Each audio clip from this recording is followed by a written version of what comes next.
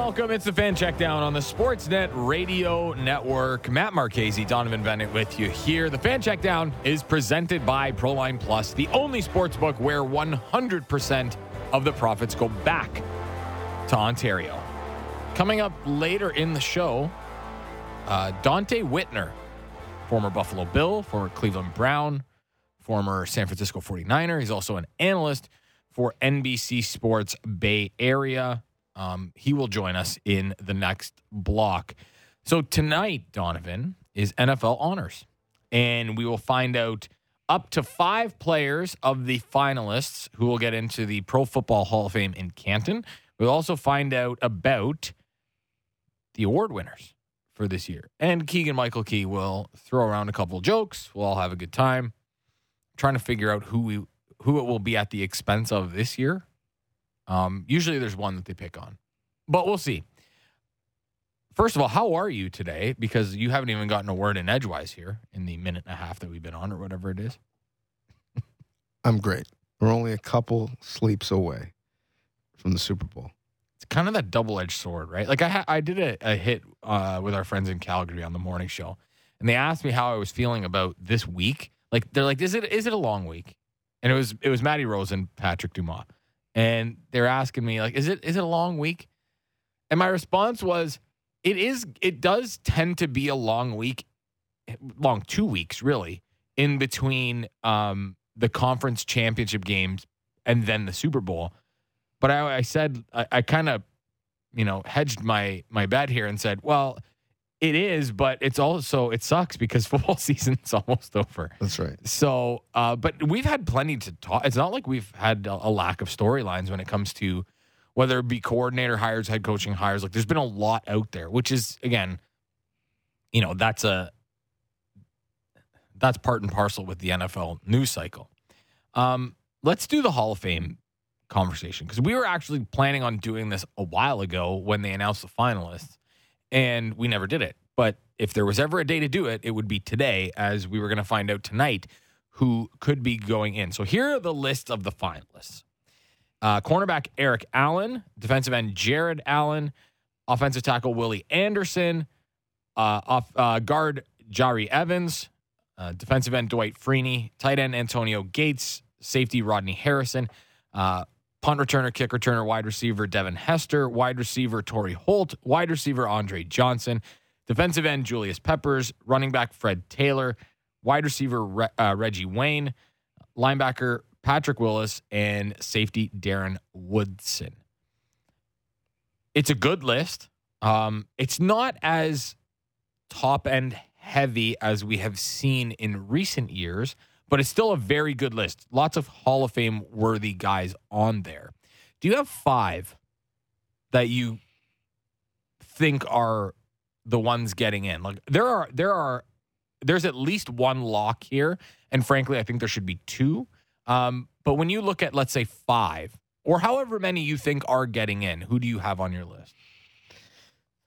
I have 5, and so just so people know, when they do the voting, the number gets pared down. So you give your list, of 15, and then you give your list of 10, so on and so forth. So essentially, the fact that there are some, I think, lock candidates that are strong, that are going to be on everyone's list, really makes it about who else is going to be on that list. And can you move along the process long enough to get the amount of votes? I do think there are a couple locks for me in this class. Antonio Gates is a lock. Lock. One of the best tight ends of all time. One of the best pass-catching tight ends, I should say, of all time. And, was part of the reason why there's a movement of trying to find guys who are like, meh, at basketball. Mm-hmm. You're power forward, but hey. That's what we hear all the time now. Former basketball player turned tight end. That's right. So I think he is a lock. I also think another lock for me is Julius Peppers. Julius Peppers is a lock. Also, former basketball player as well. Correct. And he's had success for multiple franchises, got himself a Super Bowl. So I think he's in that conversation. And I've got 3 others that I'll fill it out with. Reggie Wayne. I Okay, also believe. I didn't have Reggie Wayne on mine. I think he should be a lock. So I will preface this by saying I think Reggie Wayne is a Hall of Famer, but there's another wide receiver that has been a finalist for too long. A guy that I think should have gotten a long time ago, and that's Torrey Holt. See, I don't have Torrey Holt. I do. I would not be upset if he got in, but I think people assume Reggie Wayne was the sidekick because he played with Marvin Harrison. And although that was true at the beginning, by the end, Reggie Wayne was the better receiver. I don't know if Torrey Holt was ever the best receiver on the Rams. I'm thinking if you need me to do everything, go across the middle, go deep, move the chains, I think Isaac Bruce, who's already in, was that guy. I think the most dangerous offensive player on the team was Marshall Faulk, who's already in. So I think Torrey Holt was on a great offense at a great time. But if we want to compare him against other wide receivers, was the peak of Torrey Holt better than the peak of Andre Johnson? I don't think so. Andre Johnson it shouldn't be I think eventually he does get in. But the thing with Andre Johnson is I think he was so hampered by the fact that he never had good quarterbacks throwing to him. And that's not his fault because he was still great. But like when we look at Torrey Holt's career, the guy was a monster. His second year in the league, he had 1,635 yards. Then he followed that up with 2 straight 1,300-yard seasons, then another 16, almost 1,700-yard season, then back-to-back 13s, and then back-to-back 11s, and then 796, 722 to finish up his career with St. Louis, and then the final year with Jacksonville. To me, Torrey Holt should get in. And again, it's nothing to take away from the other two guys because I also think there's a couple of other guys that I have on my list that are worthy of it. I think Reggie Wayne should get in probably next year, but I think it's Torrey Holt's time because he's waited way too long. And I hate that being a thing because I also hate putting limits on how many guys get in. If they're Hall of Fame worthy, they should be Hall of Fame worthy. It doesn't matter if it's 5 or 10 or 2. Well, these guys better get in because there are some quarterbacks coming. And if it's going to be a numerical conversation, there's going to be receivers coming who may not have had the same level of impact in the game, but are going to have comparable, if not better, numbers. I want to get to your list, but the one guy that I would stand on the table for if I was in that room is Devin Hester. Okay. I didn't have him on my list either. Because special teams players generally are not. But talking about someone who's a game changer, someone who was one of the best players on his team, and he only played, really, on specials and still was a weapon. Try to kick away from him, didn't matter. He led off the Super Bowl taking the ball house. In a loss, mind you. But I think Hester was a game breaker. Kickoffs don't happen anymore. Like, they're just a thing to get us to and from commercial break at this point. But get us to the 25-yard line. Hester was wild in that everyone knew that often the Bears' most dangerous weapon didn't play on offense. He played on special teams. Yeah, he didn't play. I was going to say didn't play on offense or defense. Although, I mean, they had some pretty good players on that defense. So who do you got? So is that your was that 5? I've got Wayne, Peppers for sure. Yeah, Gates for sure. I got Hester. You need who's your 5? Well, this is where I think we might agree on this one. I have a feeling. Oh, go. Patrick Willis. No. Really, eh? See, listen, if he gets in, I'm not going to be upset. There's a bunch of people on this list I would not be upset. And if Torrey Holt gets in, I'm not upset. Andre Johnson, if he gets in, I'm not upset. I would have Jared Allen in. I have Jari Evans in as well. Okay, well, there you go. So my 5 are Antonio Gates, Julius Peppers, Torrey Holt, Patrick Willis, Jari Evans. So Jari Evans, it comes down to Jari Evans and Willie Anderson. Jari Evans has 4 Pro Bowl appearances. He has a Super Bowl. He was regarded as one of the best guards while playing, namely for the New Orleans Saints. But Patrick Willis, here's where the Patrick Willis thing will hurt him among these other guys. Is he didn't play for long enough for some people. Only played 8 years. He was an All-Pro in 5 of those 8 years. And he just decided, like, I just don't want to play anymore. Like, going out on top. Now, he doesn't have a Super Bowl. He has a Super Bowl appearance. But when I talk about getting into the Hall of Fame, I want this player to, there has to be a moment where they were, for a guy who's played for as little time as Patrick Willis, was he ever among the top 3 best players in the league? No. You don't think so, eh? No. Oh, man. I don't know. I don't know if you could say any linebacker other than Ray Lewis or Mike Ditka, maybe Brian Urlacher in his prime was the best player in the player. So we're like Patrick not Willis a running back, really not good, a quarterback, not a. What's your favorite Patrick Willis moment? What's the Patrick Willis moment you're going to tell your kids about? I'm just it talking, doesn't exist. But I don't think that. But I think that matters less for a defensive player because, like, outside of a guy maybe returning a touchdown, like a guy returning an interception for a touchdown, how many other players, defensive players, have that moment? Like Reggie White, Michael Strahan, Deion Sanders. They all have. But Deion Sanders is among that class of some of his biggest moments are punt returns, kick returns, something that those guys don't do. Correct, but you could remove those and he'd still be a Hall of Famer.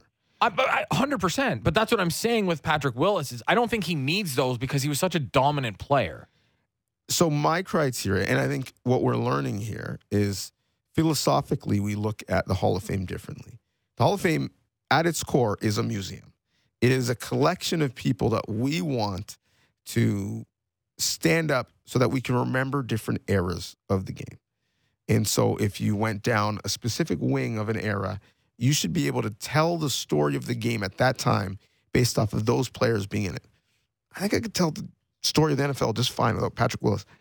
Jared Allen, for example, was the best rusher for 2 different franchises in his prime. Antonio Gates changed the position. Devin Hester, never seen anything like it.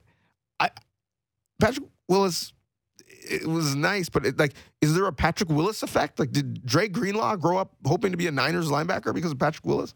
I don't think so. I think the effect was that linebackers became significantly more athletic after Patrick Willis showed Patrick Willis was a freak of nature.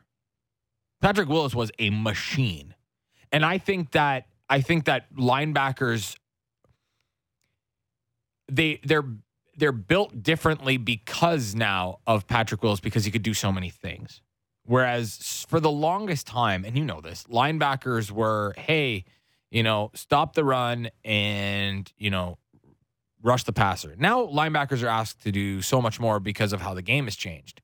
And part and parcel is, yes, how the game has changed the linebacking position, but I also think that Patrick Willis being an absolute freak physically also changed the way that linebackers should be looked at. You think Patrick Willis changed the game more than Junior Seau or Ray Lewis or Brian Urlacher? No, but those guys are all Hall of Famers, though. Correct. Because I think they changed the game. I don't think Patrick Willis changed the game. Oh, man, I don't know. Well, we can agree to disagree. I mean, we've disagreed enough. But I think Patrick Willis is absolutely locked Lance in. is shaking his head He's a Niners fan. He's a Niners fan. So I guess that would be at me. Yes, that's at you. During his 8-year career, he was one of the best defensive players in the game. Period. Defensive Rookie of the Year. He was on the NFL's All-Decade team for 2010s. He was a top defensive player, and for that, he's a Hall of Famer. For that decade, he was a top player, and he gets in the Hall of Fame. So he was on the All-Decade team, and he only played 8 years. Why didn't you just say that? That was a much stronger argument than what you said. Lance, you win. Lance wins. I think all of my points were valid. Lance wins. You just don't want Lance to turn off your mic. That's all. Wow. I mean, listen, I'm getting paid the same regardless, so feel free, Lance. Okay, so I mean, at the end, here's what we have determined. There are a lot of guys that are on this list that are worthy of getting into the Hall of Fame, which means that they got it right. The 15 that are there are very accurate. And we didn't even talk about, Darren Woodson or You know what I or find Rodney fascinating about this Harrison. list is the tack on years at the end where you don't even remember players were on a team. For Von Miller, it will be the Bills era. Mm-hmm. Do you remember Dwight Freeney as a Detroit Lion? No. Or a I do Seattle not. Seahawk? No, Or definitely not Atlanta Seattle. Falcon? No. Or Arizona I don't remember him on any Atlanta, of these yes. Atlanta, yes. I For don't whatever remember that reason, at I all. remember that, but not the other ones. You think of Dwight Freeney as an Indianapolis Colt. I don't remember. Do you remember Andre Johnson as a Tennessee Titan? I don't. No. Well, Houston Texans, right? That's where you remember Andre Johnson. Wait, Yeah. you say Indianapolis? Yes. No, I I- didn't say Indianapolis. I said a Tennessee Titan. I remember him as an Indianapolis Colt. That was Again, in for whatever 2015. reason. In 2016, he stayed in division. He only played in one division his entire career. He just bounced around. He was just Texans, Colts, Titans. He knew it was like I can win this 1 year because it's not very good for. Jared Allen had one of those, didn't he? Like in a weird, like you don't remember him in one of those jerseys. He has a couple. He was a Chicago Bear, and he was a Yes. Carolina Panther. Okay, see, I would have got those. Obviously known for being a Minnesota Viking and wearing number 69, if I'm not mistaken. Am I right on that? I have no idea. I feel like I'm right. It sounds right. Right. It sounds like something Jared Allen would do. He also took up curling, which is also pretty incredible. Have you ever tried curling? I have, yeah. I've never tried it. I heard it's insanely difficult. I don't know if Okay, maybe It's not insanely, insanely but difficult. it requires more physical exertion. it is more difficult than it looks. I will say that. Yeah. Okay. I think we're on the same page there. Rodney Harrison, another one that we did not talk about. Well, here's a question for you. And we've known historically the answer, but should performance-enhancing drugs matter? It is the driver of the conversation in baseball. It is not a part of the conversation at all in football. You know what? I don't care about performance-enhancing drugs. You know why? You do whatever the heck you want to your body. You want to ruin it. You want to enlarge your heart. Wait. Like, that's up to you. But wait, do you not care about rules? No, well, Do you this not is... care about competitive balance? This is where I'm getting to. I think that performance-enhancing drugs should be allowed. You know why? Because it makes a better product that I get to watch. Guys are healthier. I mean, in terms of recovering from injury. They're bigger, faster, stronger. I don't care. Let everybody juice up. Doesn't bother me.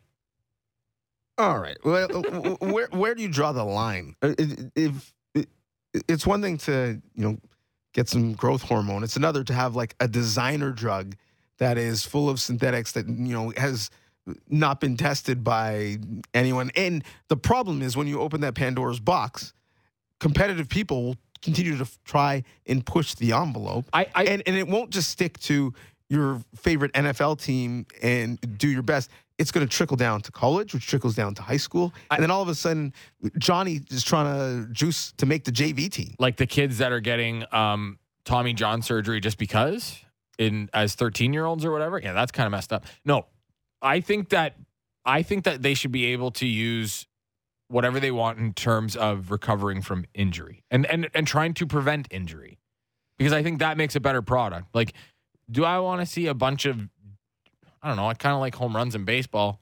In football, though, like, so Patrick Willis was in that conversation of being like the most shredded human being that you've ever seen in your life. Like 1% body fat, it looked like. But he wasn't on, I don't think he was on steroids. So if he was, he probably would have got caught, because we know how the NFL. The picture of Patrick Willis just came out and he looks really shredded. Sir, can you pee into this cup tomorrow? Like, so I don't think he was. So I think you can do that without the steroids. I think in terms of for your recovery and all that kind of stuff, I think that is where it should be allowed.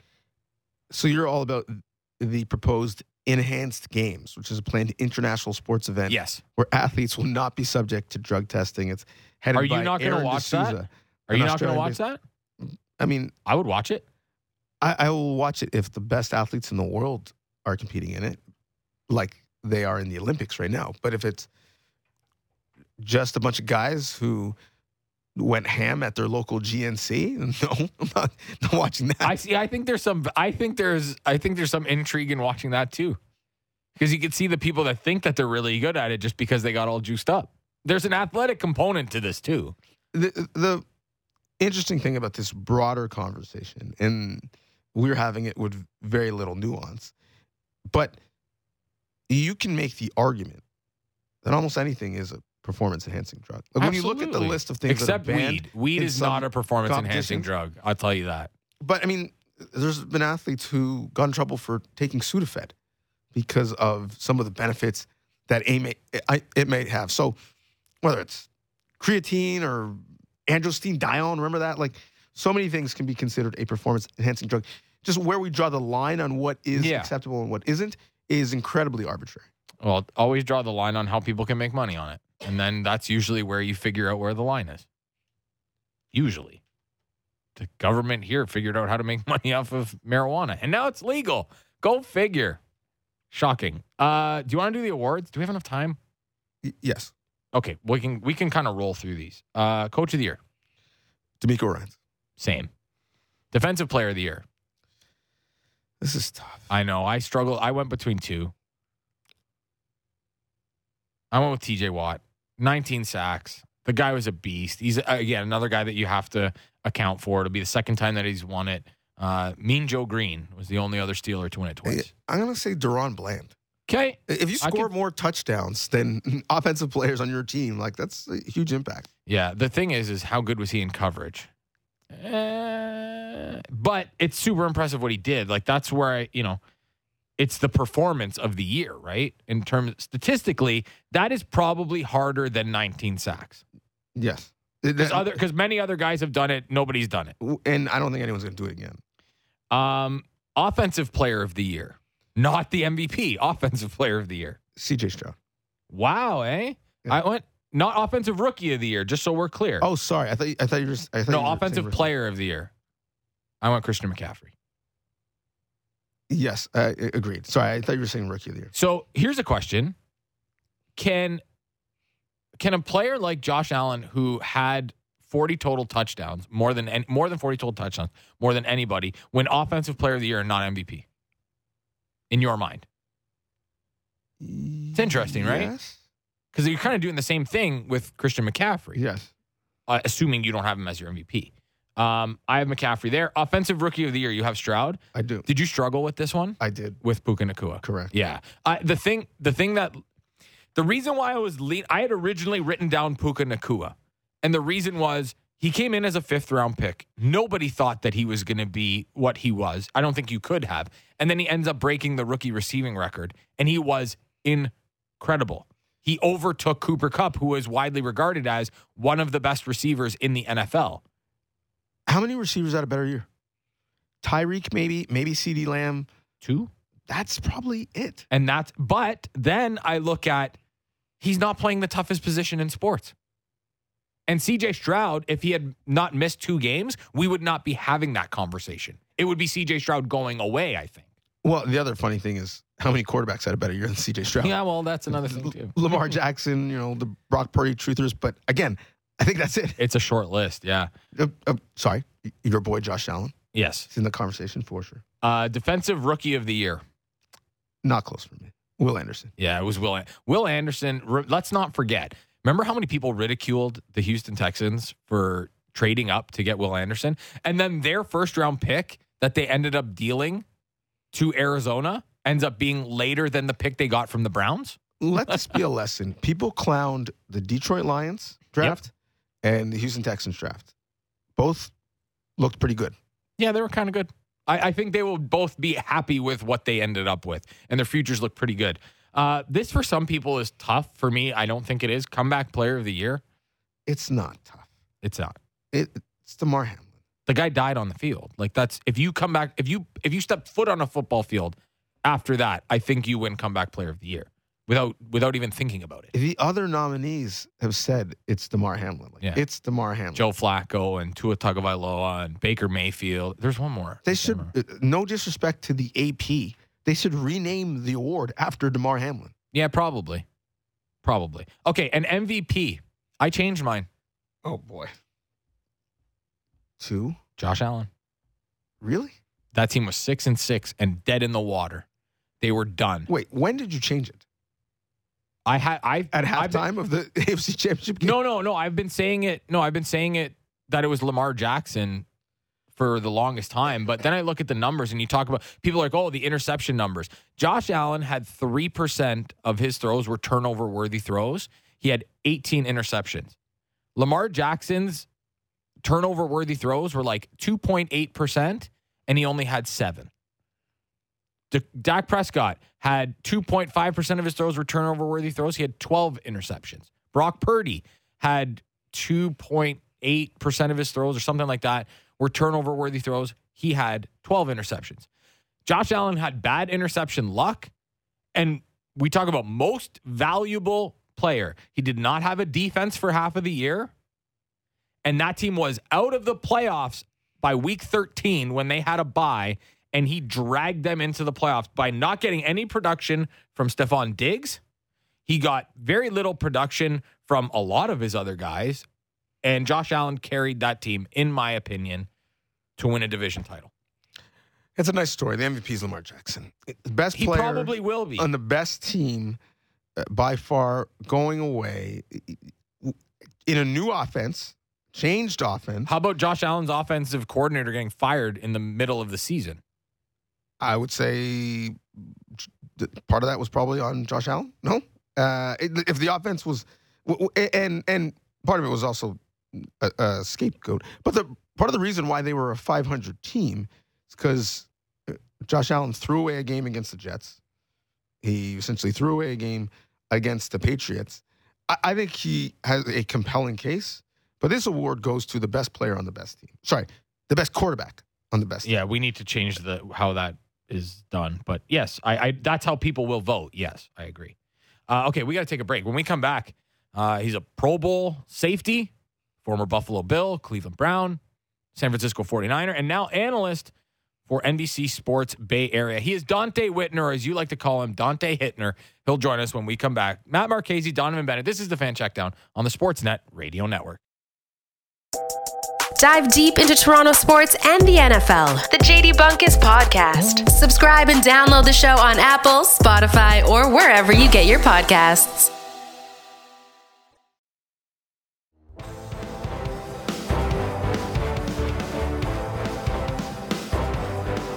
Welcome back. It's the Fan Checkdown on the Sportsnet Radio Network. Matt Marchese, Donovan Bennett with you here. And joining us on the line, he is a Niners analyst for NBC Sports Bay Area. He's a former Pro Bowl safety with the Bills, my favorite team, the Cleveland Browns, and the San Francisco 49ers. Also, Donovan, I don't know if you know this, but his first career interception was against none other than Tom Brady. Dante Whitner joins us on the program. Dante, how are you? I'm great. How are you guys? We're good. Okay. Did you talk to him afterwards? Like, don't throw at me. Don't throw at me. Dante, did you talk back to Tom Brady after that interception? Like, that's a big one. If there's anybody you want to have on the mantle as the first career interception, Tom Brady's a pretty good one to have, isn't it? Absolutely. I remember the play like it was yesterday. I was covering a tight end on a breakout route. He got underneath me. I did a speed turn. Jumped the route. We were losing in the fourth quarter. We hadn't beaten Tom Brady and the Patriots in a number of years, and that was going to be our first win. But former cornerback Nate Clements clipped somebody. We brought it back to like the 15-yard line. We didn't get in. I didn't get the opportunity to talk smack to Tom Brady, but I still have that ball on the mantle. That's it. Yes, I love that. As a member of Bills Mafia myself, I have to ask this question. How did you enjoy your time in Buffalo? Because, listen, I know that Buffalo gets a bad rap because, there's a lot of snow and it gets really cold in the winter. But what was it like playing at the Ralph in front of those, let's call them, absolutely crazy fans? Well, I was young at the time. I think I was 20 to 24 years old when I was drafted and played in Buffalo.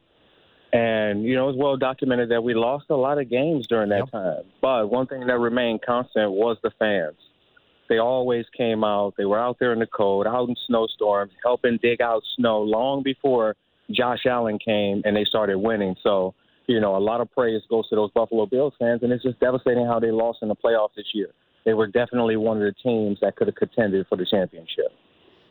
Before we break down this year's big game, there are maybe some Bills fans who've jumped on the bandwagon a little bit, recently and are exasperated with the fact that they're close, but they haven't been able to get over the hump. Give them some perspective. When you look at the program that Beane and McDermott have built, what sticks out to you, and how close do you think they are? Well, I left in 2011, and that's really not that long ago when you think about franchises and turnarounds. During that time, the Patriots were the top team in the NFL. They were consistently winning. Tom Brady, Randy Moss, and then the Buffalo Bills, we were beat up on consistently. So to put it in perspective, sometimes you're going to experience pain when you're striving for a championship. You're going to get close, but you're not going to win it. And I dealt with that in San Francisco. We made it to 3 consecutive NFC championships, and 2 of them we lost. 2 because we fumbled 2 punt returns when we played awesome on offense and defense. Another when Richard Sherman tipped the ball in Seattle to beat us. And then we lost a heartbreaker in the Super Bowl. So when you're contending for championships, you're not going to always get there, but you want to be one of those final 4, and the Buffalo Bills have a bright future. Let's talk about San Francisco, who is certainly in their window contending for championships. And I think the player or person whose legacy could change the most on Sunday is Kyle Shanahan. And this could be redemption for him and change the way we talk about him.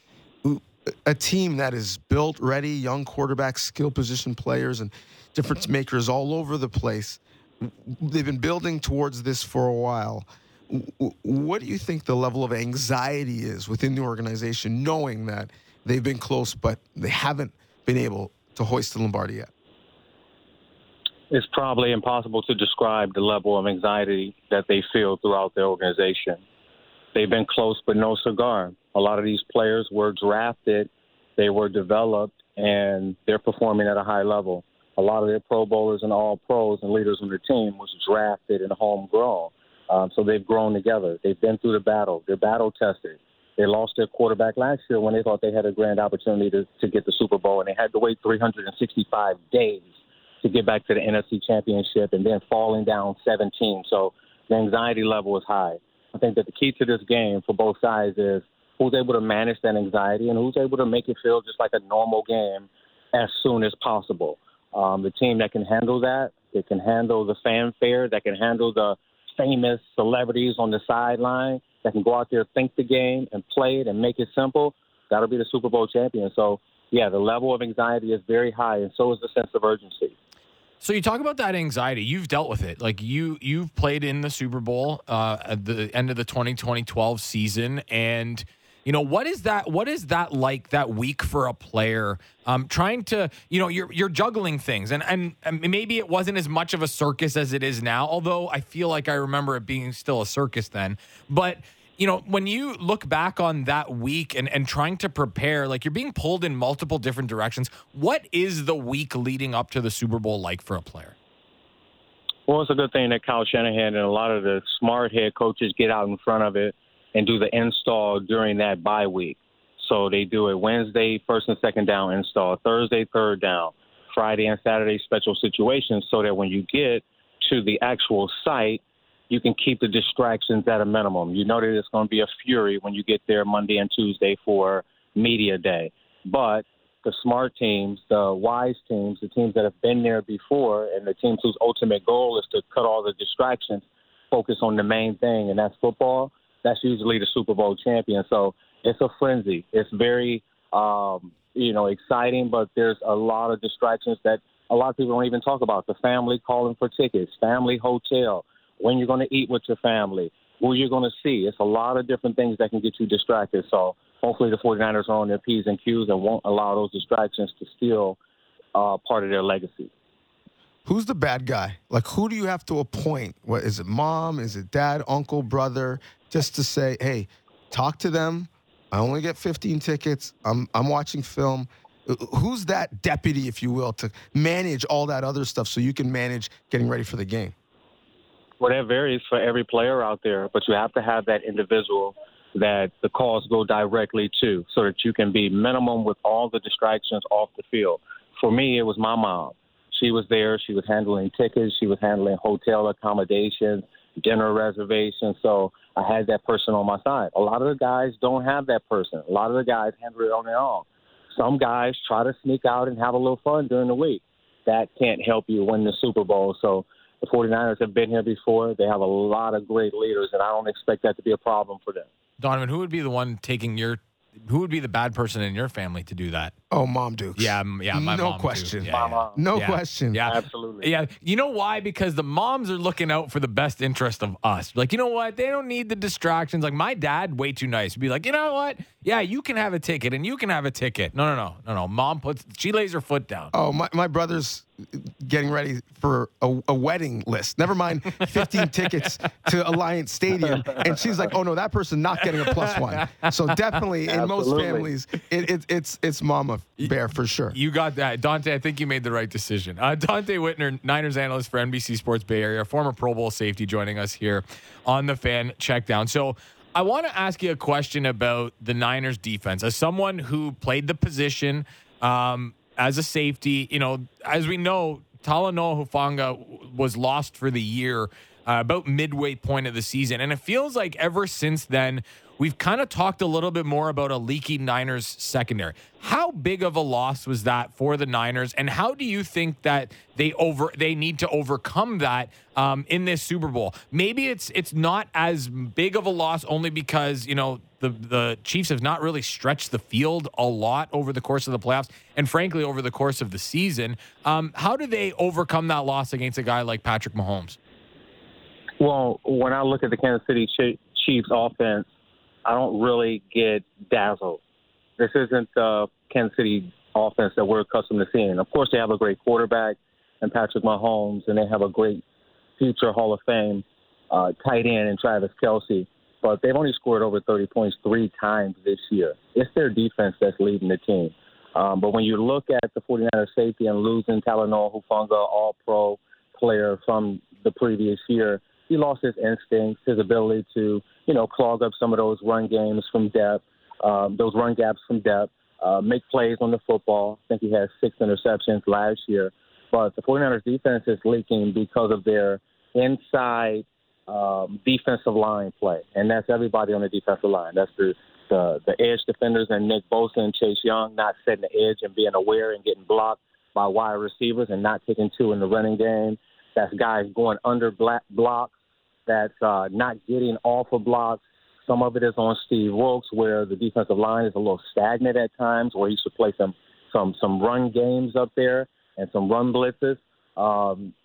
So these are all things that are correctable. It's just up to the players in the moment to correct these things, communicate at a high level, and then the most important thing is they have to tackle better.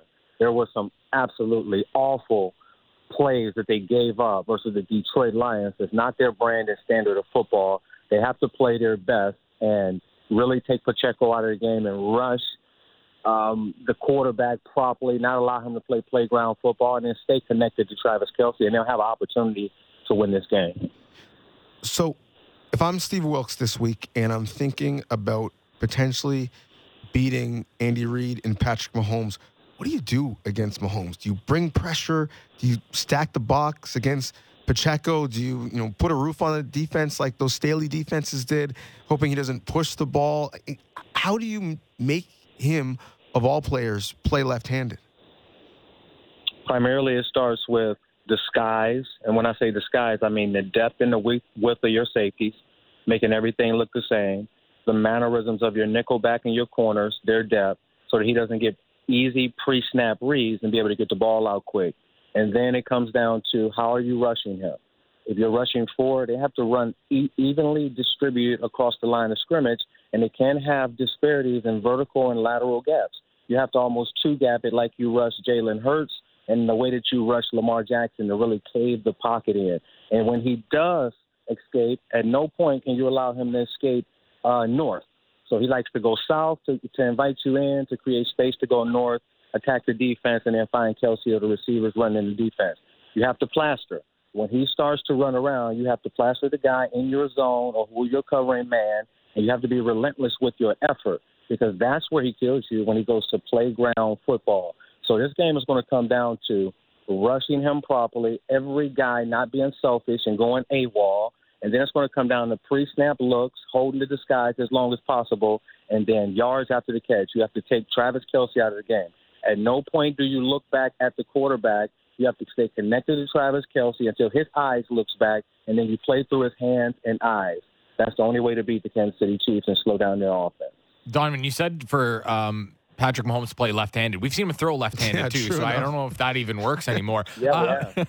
Dante, I wanted to ask you about Brock Purdy, because as someone who played the defensive side of the ball, you can see when there's a good quarterback, and you can see that there's a quarterback that is just, well, he's okay, and guys are schemed open, which I don't believe that is the case here. But what do you say to the critics that believe that Brock Purdy is only the image of Kyle Shanahan and not that Brock Purdy is a good quarterback? Watch the tape. Watch the tape, and if you can't see that the kid is special and he's doing next-level things, top-tier quarterback things, then you're probably not qualified to understand what's going on the tape.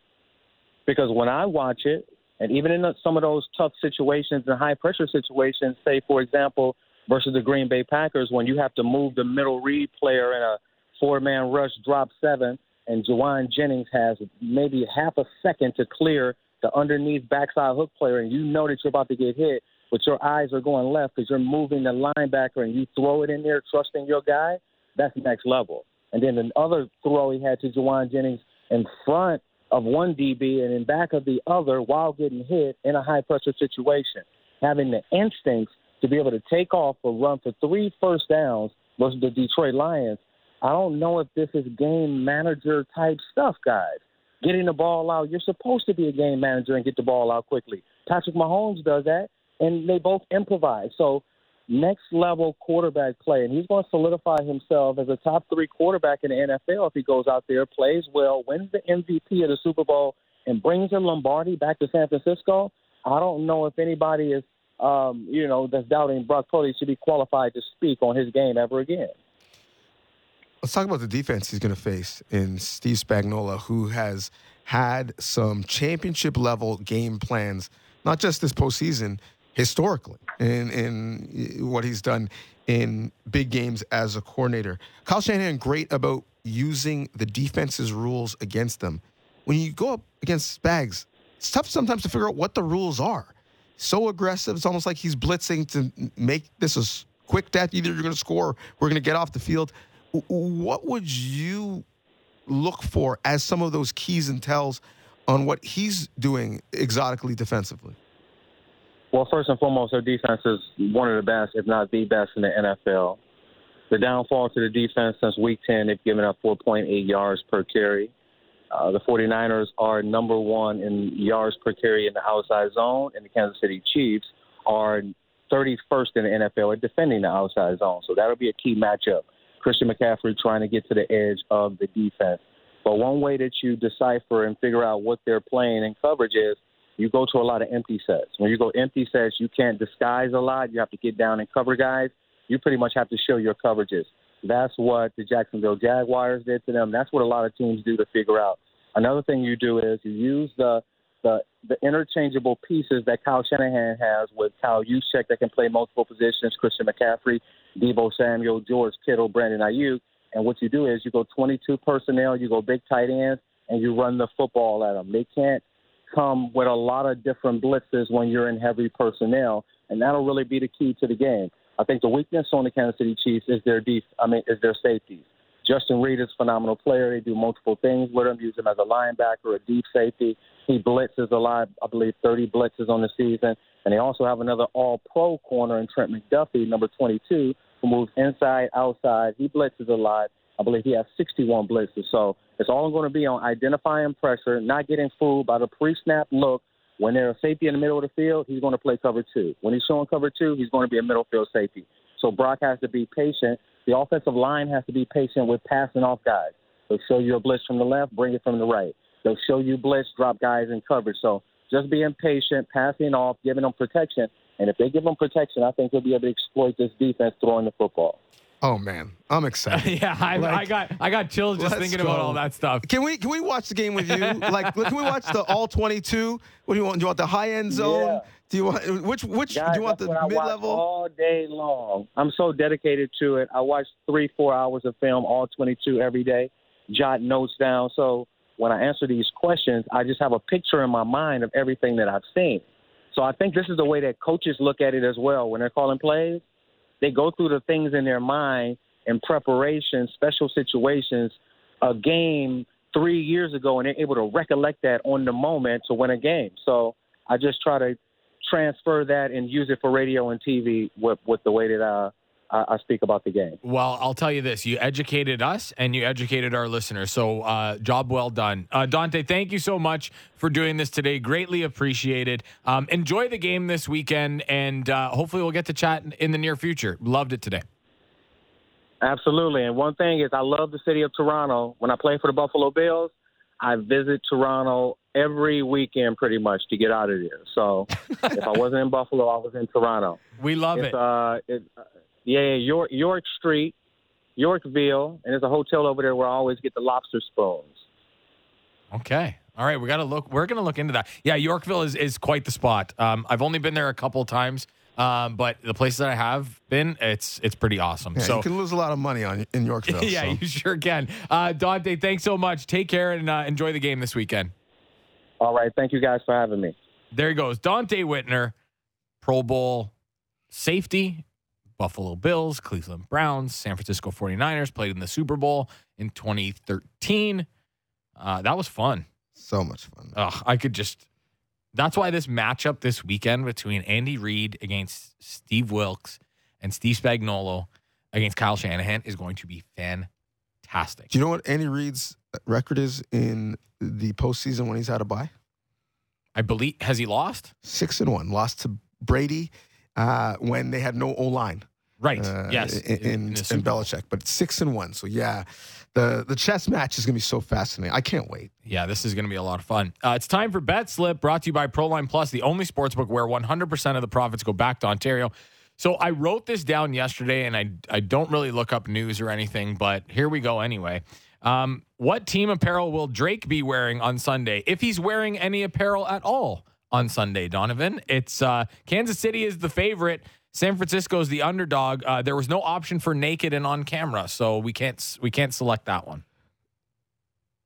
The Chiefs already have a famous pop star repping them. But hold on, though. This is also going to determine who the winner is, because if Drake's wearing it, they're going to lose. Then they're going to lose. The Niners famously walk in with a boombox playing. So I think the Niners walk in listening to some Drake. You know, he's got a song with J. Cole talking about big as the Super Bowl. Chiefs walk in playing Bad Blood. I think Drake reps the Niners. This guy is a bigger front runner than the Dallas defense. So I think he is trying to get on board. Like Travis Kelce has Taylor Swift. Drake wants Patrick Mahomes. Drake's going to be wearing something Kansas City Chiefs, and then they're going to lose to the Niners. Is that your prediction? No, but I'm just saying if that's what he's wearing, which I think that's what he's going to be wearing, we all know how this turns out. It doesn't turn out very well for the team that gets repped by Drake. Keep your clothes on, sir. That was Bet Slip, brought to you by Proline Plus, the only sportsbook where 100% of the profits go back to Ontario. Well, one more show tomorrow before the big game. We're going to talk about Super Bowl plans. We're going to take texts on your favorite Super Bowl food. I got lots of good ones. And then we're going to talk about the game. Yeah, there's that game on Sunday, too, that we need to talk about. Just a quiet little thing. We'll see what happens. Thanks to Lance behind the glass, Donovan across the table. Thank you to Dante Whitner. If you missed that one, check out the podcast. Matt Marchese signing off. This is the Fan Checkdown on the Sportsnet Radio Network.